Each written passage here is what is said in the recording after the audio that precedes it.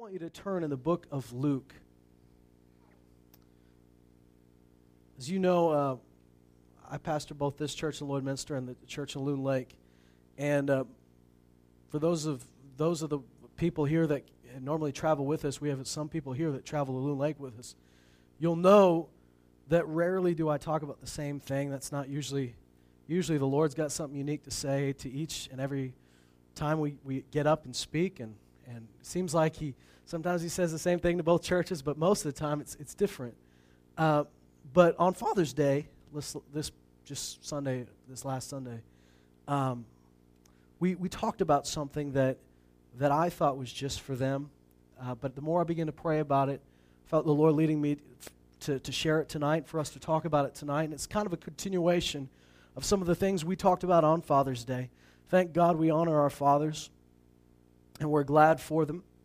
But you know, I stepping into ministry and been in ministry for as a pastor for almost 7 years, but in the ministry world for a lot longer than that, and have seen all my life people that haven't come out of a perfect situation, people that maybe didn't have the father that you read about, the father that a lot of people brag about. Maybe you did, but if you did, you know somebody who didn't.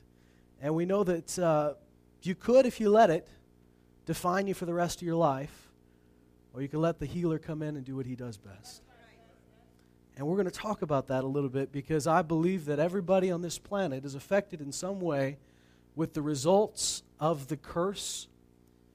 And we as believers are set free from the curse of the law. But living in a world that has fallen, living in a fallen world, living in amongst people that may not know the love of God. And when you don't know the love of God, it's hard to share the love of God.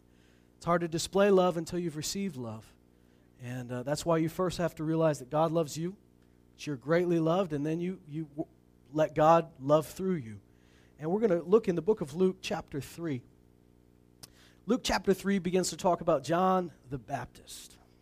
We're just looking on the calendar in the back room, in the prayer room back there, and noticed that next Sunday is Saint Jean-Baptiste Day to the French. Well, we're going to talk about John the Baptist a little bit. Not because that day is coming up, but because there's some interesting things that God put in his heart and prophesied over him, that he was a voice crying in the wilderness to prepare the way of the Lord. In fact, most of you know the story, but for those of you that don't, I'll just recap a little bit. John's very birth was a miracle, just as Jesus' was. John was born to very old parents.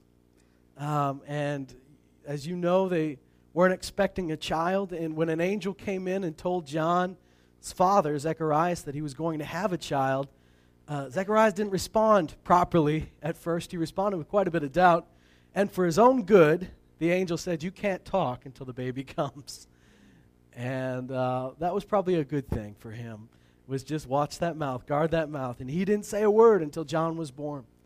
But as soon as John was born, the first thing, before he could talk, he wrote on this tablet, "The boy's name is John." And because his wife had already said, "We're going to name him John," and the family members, you know how family members are.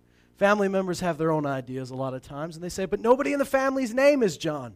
In that culture, you named kids after somebody in the family, and you had certain names that were in the family, and John was not in the family. They said, "How can you name him John? That's not in the family." And at that point, they all looked to Zacharias. They looked to the dad, and he made some signs and wrote on a tablet, "His name is John." And that moment, his mouth opened up. But his mouth didn't open up just for him to say, "Oh, if I can finally talk." The moment his mouth opened, he began to prophesy. And as you know, he prophesied over his son, talking about the deliverance that was to come, talking about Jesus, but also talking about his young son who was going to prepare the way of the Lord. And he prophesied from a couple places, but one of the main parts was out of Isaiah, when Isaiah prophesied that there would be a voice preparing the way for the Lord. There would be somebody coming in the spirit of Elijah. And though John throughout his life said, "I'm not that guy, I'm not the Elijah dude," Jesus said, "Yes, he is." John didn't even know that about himself, but Jesus knew he was the voice, that same spirit that Elijah had coming and preparing the way of the Lord. Now, we don't know how old John's parents were, but they must have been pretty old. So old that there was not even a thought that they'd ever have a kid. Beginning of Luke says that after these things, John grew in the Spirit. He grew up as a young man, but it says as a boy, he grew up and he spent the rest of his days in the desert until his time to be revealed to Israel.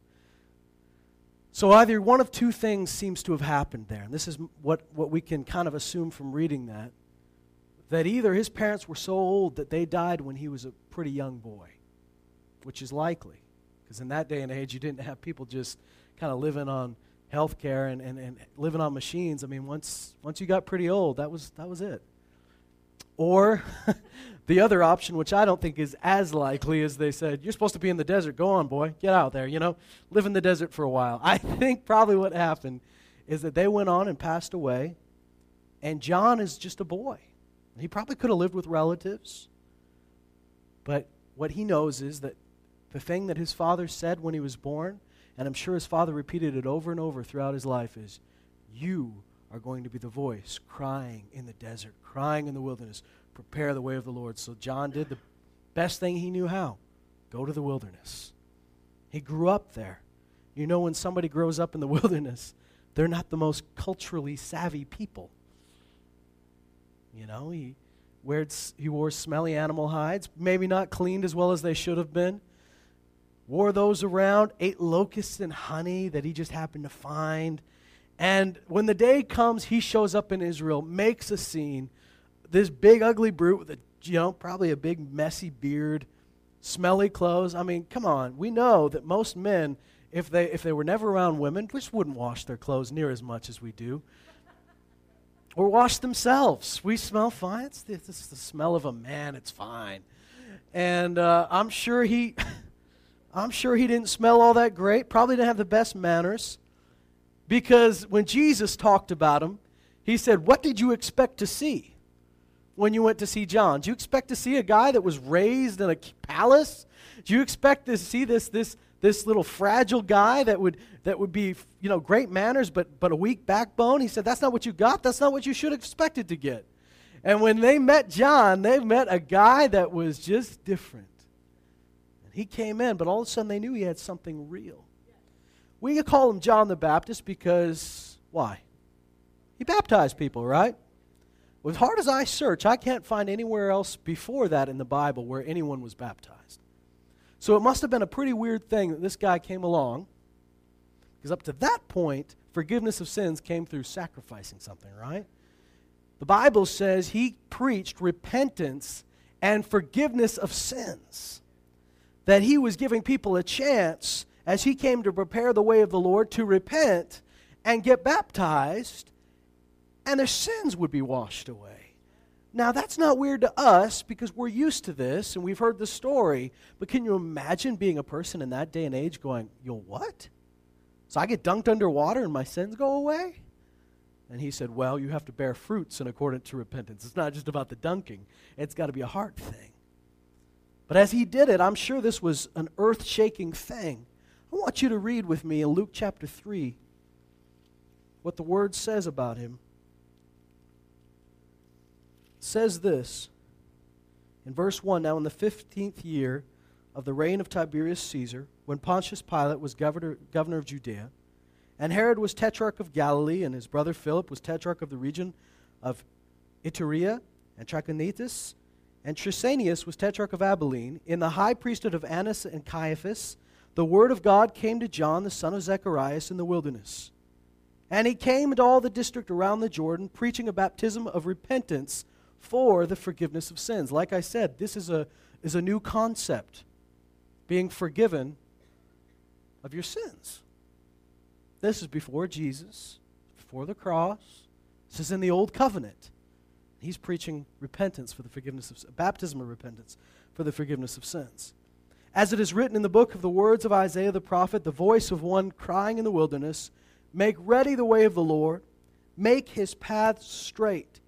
Every ravine will be filled, and every mountain and hill will be brought low. The crooked will become straight, and the rough road smooth, and all flesh will see the salvation of God. What a great word. This is what he came to do. And everything that you read about what John came to do in this prophecy, Jesus did much more. And Jesus completed what was begun by the ministry of John. John was simply sent to prepare the way for Jesus. And Jesus brought fulfillment to these things. But you see what was prophesied about him.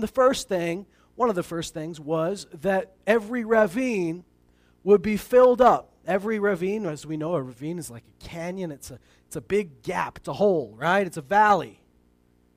And every ravine would be filled up. Every mountain would be brought low. We certainly saw some of that. As you see all these broken down, messed up people. He came to a tough area. In fact, when his father first prophesied over him, he talked about this. He talked about John, and then he talked about Jesus, and he said, the Lord's been merciful to us. To those of us that sit in the valley of the shadow of death, a light has dawned. So you can imagine this isn't the happiest place on earth. They're oppressed by the Romans. They're oppressed by poverty. They're oppressed by the result of their own separation from God. And as he comes and begins to preach this, you see the ravines being filled up. That these broken, hurting, messed up people who through just the results of life and also the results of their own separation from God through sin have been pretty broken and messed up. And all of a sudden this guy comes and says, your relationship with God can be repaired. You come here, you turn, you get baptized, and you and God, He's not going to hold all that stuff against you anymore. He preached forgiveness, not just repentance, but forgiveness with it, which is a new concept. And they knew about forgiveness, but as you know, the Bible says in the Old Covenant, without the shedding of blood, there is no remission of sins. So this was a certain extraordinary period before Jesus came. And you'll notice it throughout, from the time of John the Baptist to the time of the cross, that there's this strange period where people are forgiven with no blood being shed. Why? I mean, I imagine that God is looking ahead to the cross, and in light of what Jesus will do, He considered it done. And there were some things even outside of the order of things, because Jesus, talks to a man who's crippled and tells him, take up your bed and walk, and your sins are forgiven. And the people weren't upset that He told the man to walk. They were upset that He told them his sins were forgiven. How can you tell a man his sins are forgiven? It was a revolutionary thought. And so John is preaching this, and as all these broken, messed up people come to him, God is reaching down, taking them by the hand, and lifting them up. And as you see Jesus come in, He does the exact same thing. He goes to the most messed up, broken people. And He does not come and just jump in the mud with them and go, I'm no better than you guys. No, He comes, takes skin like them, takes flesh like them, but lifts them up from where they are to where He is. That's what Jesus did for us.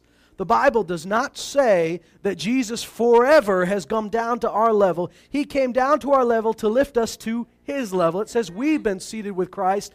We've been raised up with Christ and seated in heavenly places. Jesus came down to lift you up, not to stay down so you could bring Him down.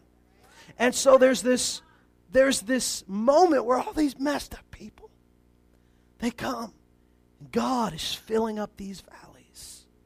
These people that are low in society, these people that are rejected, are being brought up again. Then you see the mountains being brought low. You see the Pharisees and the religious leaders come to John and play the game because he's getting crowds, right? And you want to be seen by the crowds when John's there because he's popular. And as they show up on John the Baptist's traveling freak show that he brings along, they show up and he goes, who warned you? Remember that great moment? This is not something most preachers get away with. Who warned you? Who said you could show up? You brood of vipers. I mean, they're just coming apparently to get baptized. Who warned you about the judgment to come? And he says, if you've really repented, you're going to bear fruits in accordance with repentance. Show me. Because it wasn't for real. They were just kind of playing the game. And so you see this moment where the low are being brought up, and the ones that have exalted themselves. See, there's a big difference between exalting yourself and letting God exalt you. The Bible says that God exalts the humble. He does lift you up. But these people lifted themselves up, puffed themselves up. And as we read last week, that when you seek to establish your own righteousness with God, you neglect His righteousness. And so they tried to establish themselves and puffed themselves up, and they got brought down real big. And Jesus carried that on, right? I mean, you see Him real nice and real loving and bringing people up, but the ones that think they've got it together and all already way up here, He brings them down to the right level. And that's mercy, guys. Because here's the level where Jesus was working. And in order for them to receive the grace of God, they had to know that they needed the grace of God. As long as they think they're way up here, they're not going to receive anything from God. They think they got it all together. You can't receive anything from God. You have to know, I need that. I need Him. And that hardness of heart, that pride, that arrogance kept them from receiving from God. So what did He do? Because in the same sense, those that were low, if you stay low and you consider yourself unworthy, and you are just convincing yourself there's no way I'll ever be worthy, then you stay away from God and you're continually separated from God because you consider yourself unworthy. Those ones that were so low, He had to bring them up.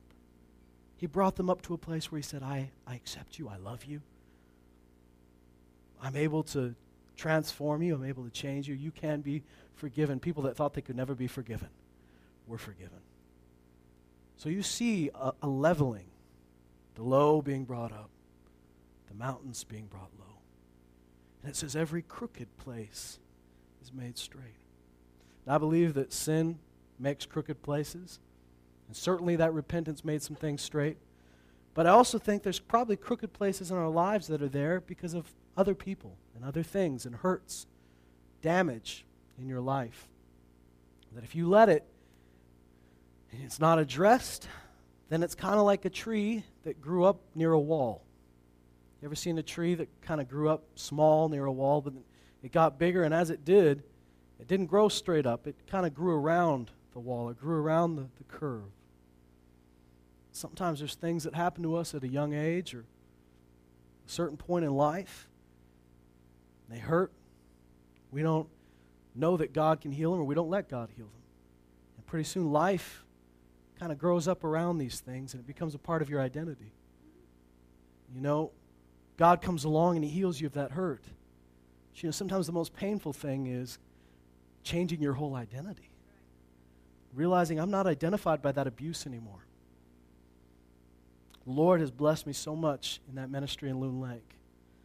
And a lot of the people in our church in Loon Lake came from some pretty messed up, bashed up places. It had some real things that could really define them. In fact, we've got a whole culture that at many times there's different things that happen in our history, and we'll define ourselves as victims because of this thing that happened. While you very well may have been victimized and it was wrong, at some point you have to say, I'm going to let God redefine me. I'm going to see myself like He sees me. I'm not going to, for the rest of my life, be defined by the thing the devil did to me to steal, kill, and destroy. I'm going to be defined by the thing that Jesus did and brought me life.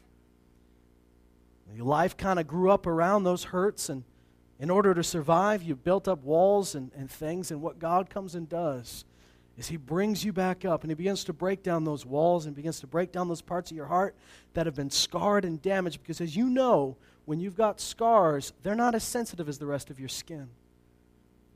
If your heart is scarred all over the place, it's not as sensitive as you think it is.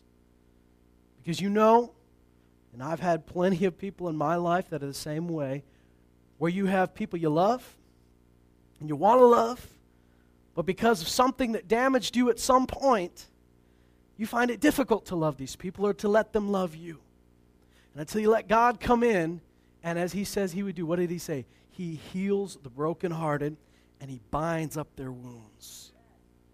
I love that. He heals the brokenhearted. He binds up their wounds. And you know, when wounds are bound up, they heal. They get better. They don't stay there. God came to heal broken hearts and bind up these wounds. In fact, what Jesus reads out of, when he reads out of the book of Isaiah, it says exactly that. He came to bind up the brokenhearted. Thank God for this.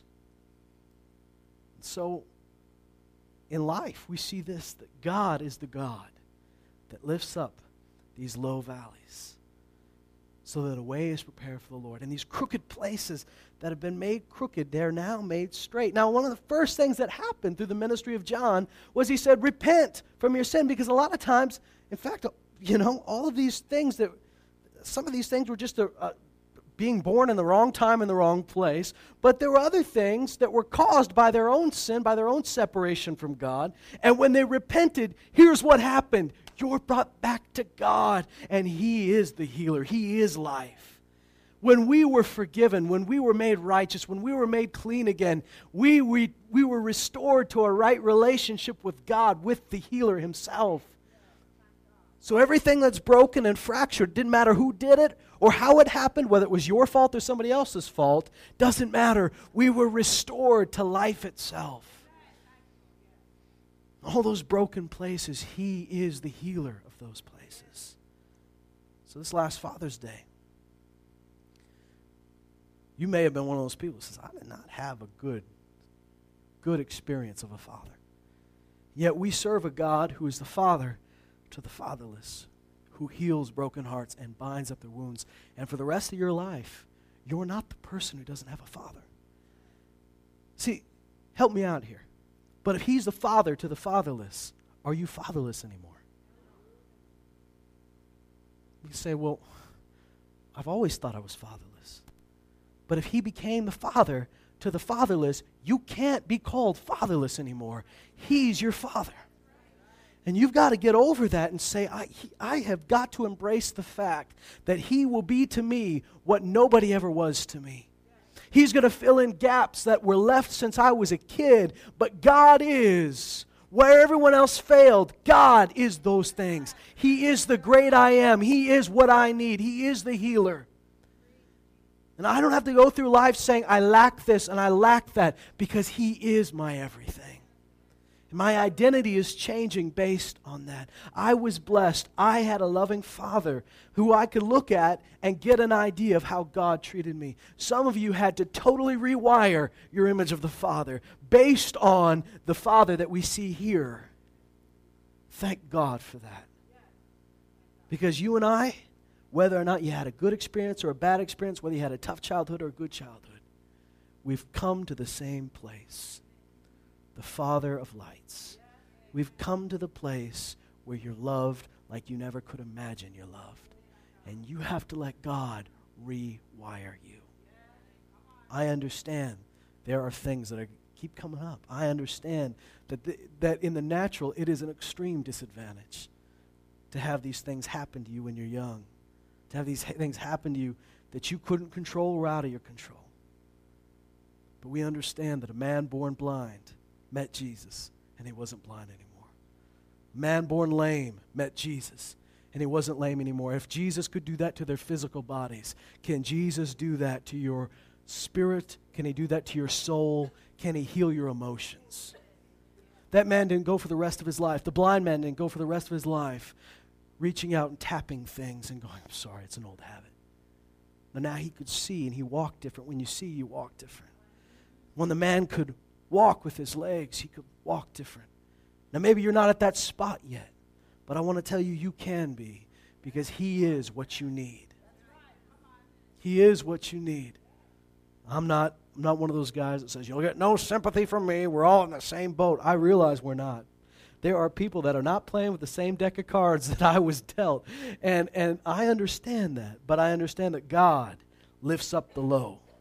He fills the ravines and brings down the mountains. And when God steps in, we all stand on equal ground, and He can raise you up when nothing else worked. He is what you need. Thank God. All flesh will see the salvation of God. I want to read you from two more places in the Bible. First Psalm 68, then Isaiah 61. Psalm 68 is a psalm of David, and David so far as we know, had a fairly good upbringing. Well, he had a dad that loved him, but his dad didn't think that much of him.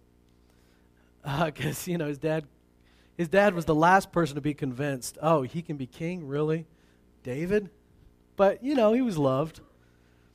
He had a bunch of brothers, all of that. But what we see in Psalm 68 is not David's thoughts. These are God's thoughts through David. And here's what he says about himself.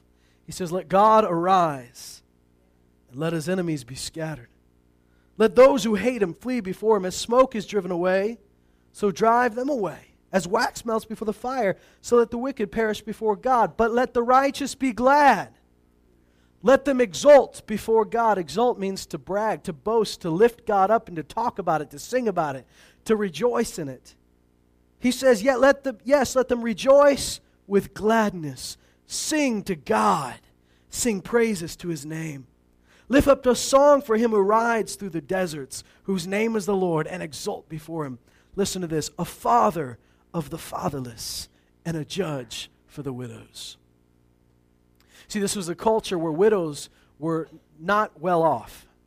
Once your husband died, you often couldn't raise the same amount of money you could when your husband was there. Certainly, no one would hire you for the same things. And if you owned land, it was much more difficult. We see widows in the time of, for instance, the prophets. There's Elisha comes along, and there's a widow who took care of him, and we find her at one point working out in the field, but her son was helping her. But, widows, it was a lot of times they were not so well off, and what we see throughout the Psalms and throughout some of the minor prophets is we see that people started taking advantage of the widows, taking their land away and saying, what are you going to do about it? Is your husband going to come get me? Oh, he's gone. In fact, there's a famous scripture in the book of Psalms that says, don't remove the ancient landmarks, which were the boundaries that determined this is your property. It says, neither set foot in the fields of the fatherless. And what he meant by that is, don't go trying to take the land of widows and orphans. I'm taking care of them. They're my kids. And he says he is a father to the fatherless, and he is a judge for the widows. And you see Jesus tell that story about the widow who the judge would not listen to her because what are you going to do? You're just a widow. It's not worth my time. He was corrupt. He was waiting for a bribe. She didn't have money to bribe him. But she was so persistent, she kept bugging him, and he couldn't get any sleep that he finally helped her. But in this case, he says he's the judge for the widow. And if anybody tried to take advantage of the widow, they found themselves face to face with Yahweh himself fighting for that woman, fighting for that single mother, fighting for that woman that no one else was fighting for. God was fighting for her. And that orphan that had nobody to look up to, nobody to emulate, nobody to stand up for him, nobody to teach him what a father was like, he says, I want to be that father to those kids. Father to the fatherless and a judge for the widows is God in his holy habitation. God makes a home for the lonely. You love that? You see, this is one of the greatest things about the church. Not the building, not the Sunday morning gathering, but the church is in the body of Christ. Is in the church, when it's working right, it's a home for the lonely. It's more than that. But it's one of the things it is. It's a home for the lonely. That God brings them into a family. There are people that didn't have family, and God brought them in, and they now have family. You see, uncles and aunts to me were a different thing. I love my uncles and aunts that live in Texas and Arkansas and California. But I didn't have a real big relationship with them. I love them. They're great to hang out with, but I saw them maybe once a year.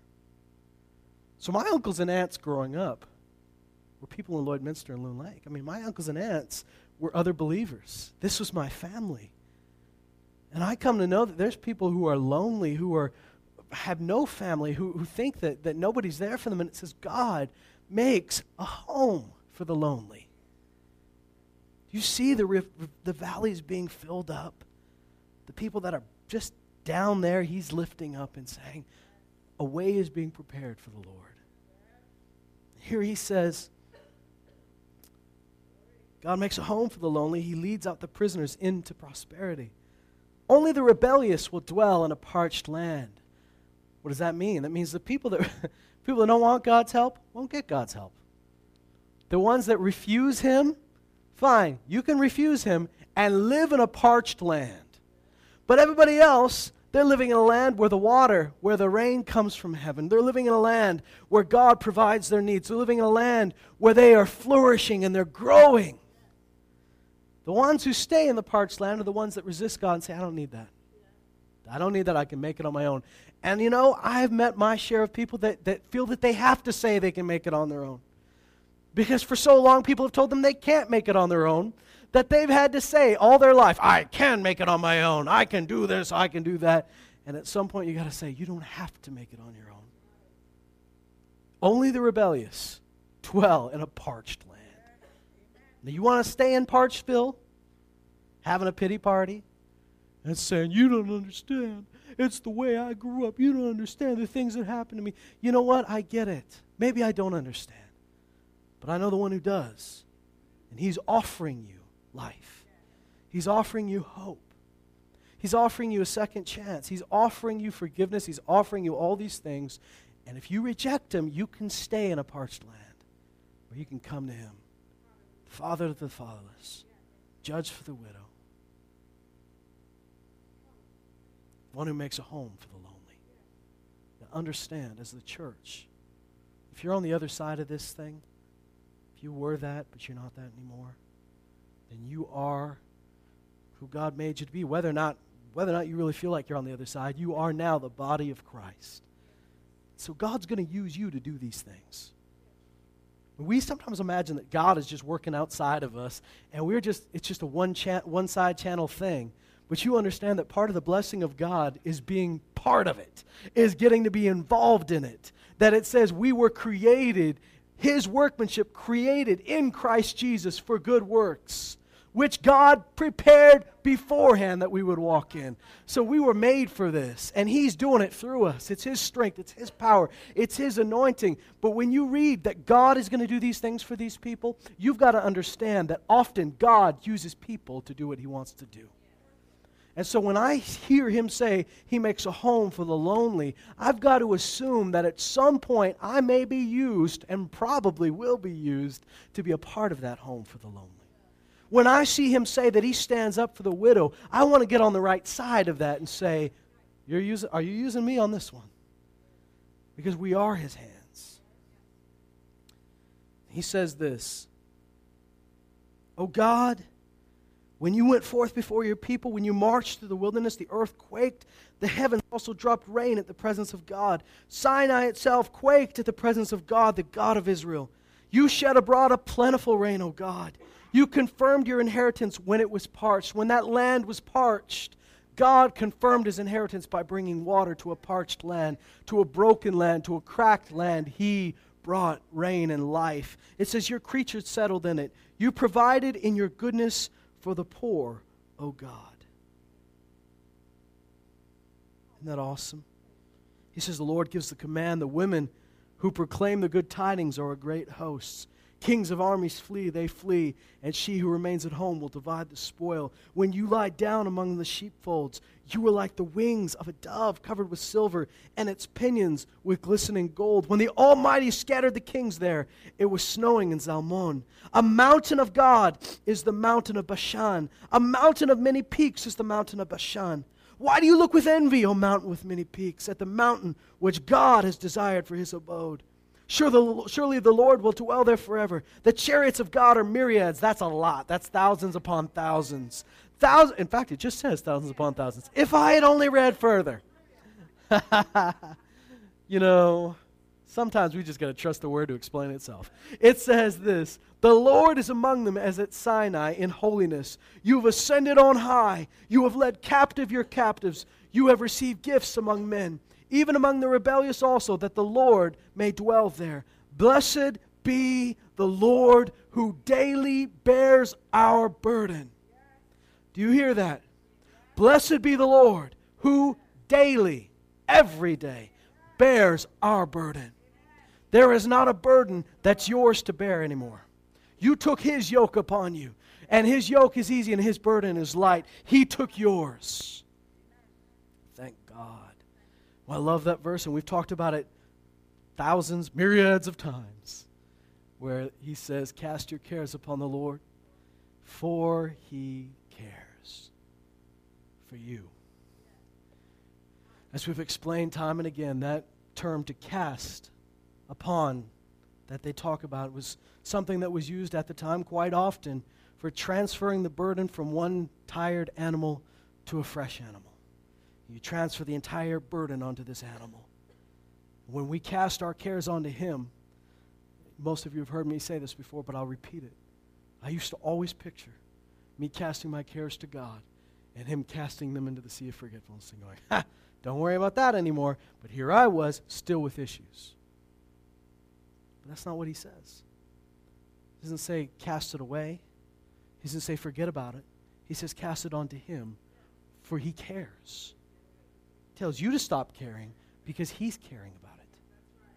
And he bears it for you. You are not saying, these are real issues, God. Really appreciate it. If you don't just pretend they're not there, they really do need to be dealt with. Because so many times we go, if I don't deal with it, no one will. That's our big thing. That's our reason for worrying, right? If I don't worry about it, nobody's worried about it. Well, somebody is caring about it. God is. If you give it to him. Now, if you give it to him and take it back, that's your problem. You quit doing that. But he says, blessed be the Lord God, who daily bears our burdens. People carry burdens for a long time. Some that they feel it's their lifetime burden to carry. You know, it's sometimes easier, and I know this is odd, but it's sometimes easier to be healed when you know it wasn't your fault as opposed to when you know it was your fault. When you know it's your fault, there's this trigger that comes from our old nature, from our old self-condemning, guilt-drenched nature that says, you deserve to carry this. You did this to yourself. Remember my wife. Man, so many miracles in her life. And I've told you this, when her parents finally got a hold of the Word, Dad got healed from Hep C. Her mom got healed from a crippling chemical sensitivity that wouldn't let her leave the house. And little Tia is just a young girl, all of a sudden thinks she had the skin conditions on her arm. Doctor said there's nothing we can do about that. You can just manage it. She said God can heal it. They agreed. They prayed over it. Went away. She had a medical condition, another one that was dietary that doctor said you have to live with that. She said no. She's just this little kid full of faith now. And says, no, I don't have to. And the Lord healed her of that as well. Then when she was a young woman, though,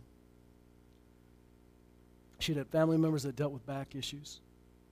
And she was a strong young lady, was in track and all of that, and she was lifting a desk. It was a stupid move. It wasn't the way you're supposed to lift it. Shouldn't have lifted it by yourself, but if you know my wife, she starts moving things when she gets creative, and if no one's around to help her, she's going to do it. I'll wake up in the middle of the night and go, I hear things moving. And there she is pushing a big old armoire back. And I say, why don't you, I can help you with this stuff. I'm a man. I can help. She goes, I just want to get done right away. I didn't want to bother you. She gets creative. And when you're a creative person, you got to get it done, right? It's hard to wait on people like me that say, let's think about this, So she's moving a desk and hurt her back very bad, really bad. And for years, dealt with that for years. And we were, as when we were engaged, I took her down to meet my brother and my sister. And I had her stay with, when we went to Texarkana, we had her stay with Brother Tracy's mom, actually, Doris Harris, and took care of her, and it was great. And then we came and we went to Pastor Tracy's church, and he began to talk about this miracle that God had done, where he did something stupid. And for the longest time, he just wouldn't receive God's help in the matter because it was his fault. And God finally dealt with him and said, listen, man, You've got to let this go and just let me take care of this. And he finally did, and thank God. And God did this great miracle. Well, it clicked into his heart. It clicked in her mind all of a sudden that for so long she had not counted herself worthy of what God wanted to do in her back because it was her fault. These other things that God had healed, they weren't her fault. She was just born with it. But this, she felt, I did this to myself. And it was a barrier to keep her from receiving the grace of God in her life. And so many times that's what happens to us. We think, oh, I deserve this. But you know what? There's a lot of things you deserve. You deserve to go to hell. Not anymore. Jesus took that. If he took all that other stuff, surely he has borne our griefs and our sorrows. Surely he has borne our griefs and our sorrows. And you got to let that stuff go and say, it was my fault, but it doesn't matter whose fault it was anymore. Jesus took all that stuff that was your fault. You just got to say whether or not it was my fault or not. Maybe it wasn't. Maybe it was something that was done to you. He's the healer. Maybe it was something done because of you. He's the healer. Blessed be the God who daily bears our burdens. Daily bears our burdens. And if he's bearing our burdens, they cease to be our burdens. But not ours anymore. You got to let him take care of what he takes care of. It says this. The God who is our salvation, Selah. And of course, Selah, as we understand it, means to take a break, maybe a musical break, maybe a silent break, and think about this, meditate on this for a minute. Then he says this, God is to us. I want you to hear that again. God is to who? Us. God is to us a God of deliverances. I love that. Plural. Many deliverances. God to us. Not just up there, not just some fairy tale God, not just God that you tell people stories about, but God is to us a God of deliverances. And whatever we need to be delivered from, he is the God of deliverances. They come from him. That's what he does. He is that to us. Now, if you can read this and you're thinking of all the other people that need to be delivered, you need to put this back on yourself for a moment and say, wait a minute. I'm thankful he can deliver all these other people, but thank God he can deliver me. He has delivered me. He will deliver me. As Paul said, he has delivered us. He is delivering us, and he will yet deliver me. He is a God of deliverances. And to God the Lord belongs escapes, plural. They talk about a cat having 9 lives. You've got more than that. It says, oh, you've really got one, but look at this. He says, to God alone belongs escapes from death. We'll stop there for a minute. Isn't that awesome? This is how God describes himself. Father to the fatherless, judge for the widow, someone who makes a home for the lonely. If they didn't have a home before, what are they called? Homeless.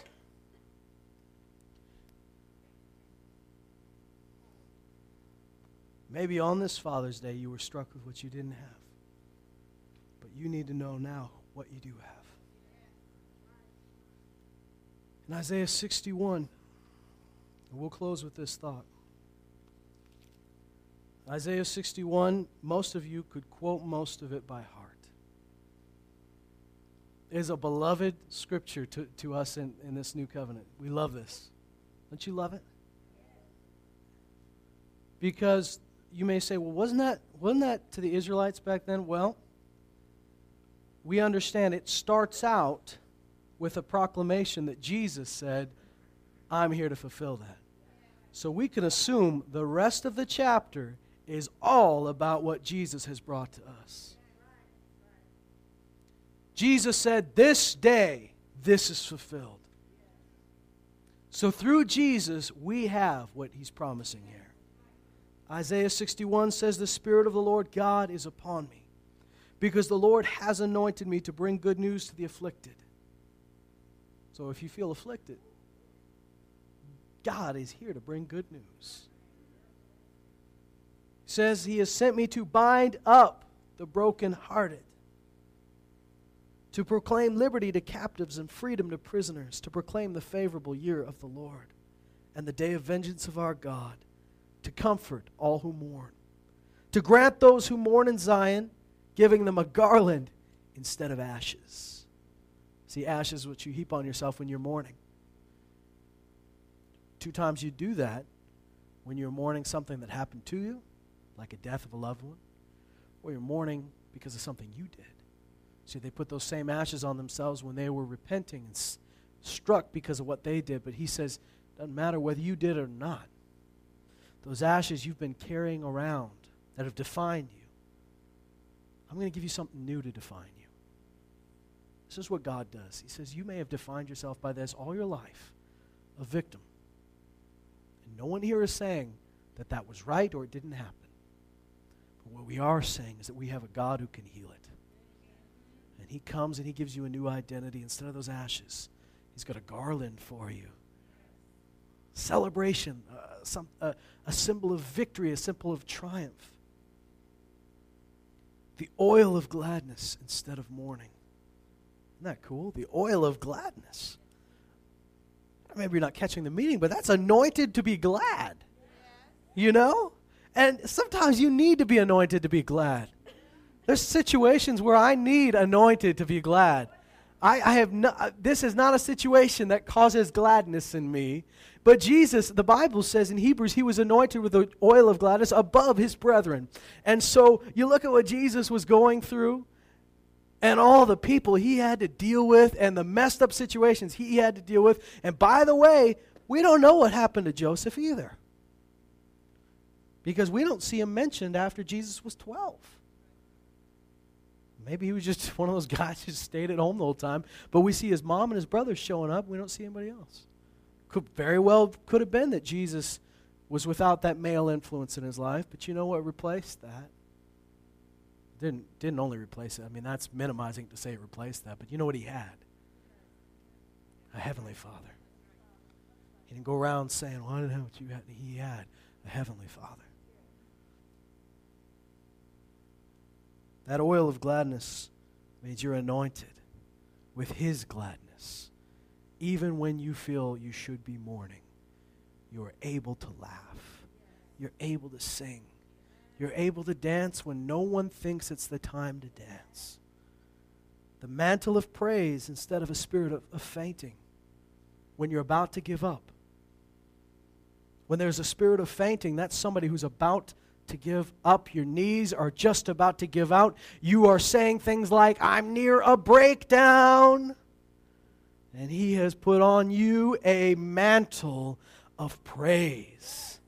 The best thing you can do when you get to near breakdown or even close to it is to begin to praise God and trust in that and say, Lord, I need that joy, I need that praise, and I'm going to think about you instead of me.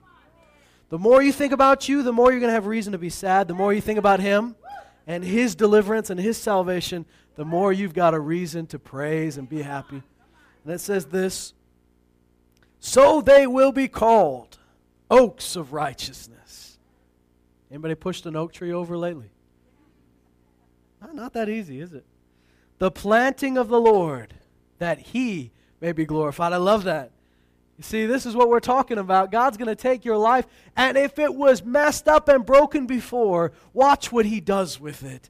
And watch him put you like a trophy on his mantelpiece and look and say, look, I am glorified by the fact, not that you were broken and stayed broken, but I'm glorified by the fact that you're now my handiwork. And people can say, that's who you were, but this is who you are. It says that the Lord may be glorified, that then he will rebuild the ancient ruins. They will raise up the former devastations. They will repair the ruined cities, the desolations of many generations. Wow. You think of generation after generation. You see, in the world, this is what happens. Father hits his son. Son grows up and hits his son. Who grows up and hits his son. Till if somebody at one point decides, I'm going to break this chain. Dealt with in great numbers in the north, the cycle of Not only physical abuse, but sexual abuse over and over and over again. The people that were abused as kids now deal with the same strong temptations as adults. I had a couple in my office probably about 5 years ago, and they had a family history of sexual abuse that went across the tree. They had a brother who was about to go on trial for the very same thing. And I heard the father say it, and I think it was significant that the father said it. He said it to me very clearly. He said, "We're going to be the ones that break this chain. We're the ones that break this chain." And I rejoiced to hear it, because the strength to break that was coming from the Lord himself. Somebody stood up and said, "We're not going to let this be a cycle throughout our whole family that goes over and over and over again. It stops here. It ends now with this generation. This is it." And I love how it says this, that you're going to repair ruined cities, places that were torn down. The thief came, he stole, he killed, he destroyed, and yet you come and build up again and edify. The desolations of many generations, God rebuilds. Strangers will stand and pasture your flocks, and foreigners will be your farmers and your vine dressers, but you will be called the priests of the Lord. You will be spoken of as ministers of our God. You'll eat the wealth of nations, and in the riches you will boast, and certainly this has a part to play in Israel. Yes, it does. But as the seed of Abraham, through, as Galatians 3:13 says, through what Jesus did for you, becoming a curse so that you may be blessed. There's something happened here. We got in on this. And it says this, instead of your shame, you will have a double portion. Instead of humiliation, they will shout for joy over their portion. Therefore, they will possess a double portion in their land. Everlasting joy will be theirs. For I, the Lord, love justice. I hate robbery in the burnt offering, and I will faithfully give them their recompense and make an everlasting covenant with them. And their offspring will be known among the nations, their descendants in the midst of the peoples. All who see them will recognize them, because they are the offspring whom the Lord has blessed. I will rejoice greatly in the Lord. My soul will exult in my God, for he has clothed me with garments of salvation. He has wrapped me with a robe of righteousness. As a bridegroom decks himself with a garland, as a bride adorns herself with jewels, for as the earth brings forth its sprouts, and as a garden causes the things sown in it to spring up, so the Lord God will cause righteousness and praise to spring up before all the nations. I love this. This is us, guys. Wherever you came from, broken or seemingly not broken, God came and he leveled the field. He wants to come and fill in all those gaps in your life. The places where a father should have been. The places where a mother should have been. The places where friends should have been. The places where a husband or a wife. Whatever. God is going to come and fill in the gaps. Heal the broken hearts. Bind up the wounds. So that you're now saying, I'm a planting of the Lord, that the Lord may be glorified. That a way is prepared for the Lord. That the Lord can walk in and say, I've got space to work in your heart because you're not dwelling on the past anymore. You leave these trenches in your heart. Every time it rains, the water falls down the same trench. Notice that? If you don't let those hurts get healed, every time a hard time comes, you end up dealing with the same issues. You're having the same conversations with people. You say, I thought I dealt with this. But you let him deal with it. He'll fill up those trenches. He'll bring you back to a place of innocence where you just say, I'm the planting of the Lord. I'm new. I'm a new creation. Old things have passed away. Behold, all new things have come. And I just believe that God not only wants to do this in your life, but wants you to use you as an instrument of this same healing. This is part of the package. This is the good part. You don't just have to be the person that's always being healed. Thank God for that. You get to be the person that he uses in that healing. You get to be the person that pours out that oil that was poured out on you. You get to be the person that lays hands on someone else after hands were laid on you. You get to be the person that when God met you in a place where you were financially in a hole and He fixed the situation, He brought you back, you get to be the person that goes and does the same. As He said to Abraham, I have blessed you to be a blessing. Thank God. Thank God. Glass can only spill what it contains. It can only pour out what you've been filled with. First step in all of this is to just receive from the Lord and say, He is who I need Him to be. Sometimes we overcomplicate it. I understand that situations aren't always simple. But can we start out with the proclamation? Can we start out with the idea, He is exactly who I need Him to be? So much so that He goes and calls Himself things like, I am. Fill in the blanks. I am. You know? What do you need right now? Well, He says, I am. And we have to trust and believe that and then let ourselves be on the other end of that and say, hey, you're the great I am. I want you to work through me so that I can be that healing hand that touches the nations. I can be that person that goes and makes a home for the lonely. I can be that person that goes into that fatherless life and shows them the love of a father. I can be that person that says to the widow, the Lord is your justice. The Lord is your defense. And He's going to be all those things. Everything you need. Amen.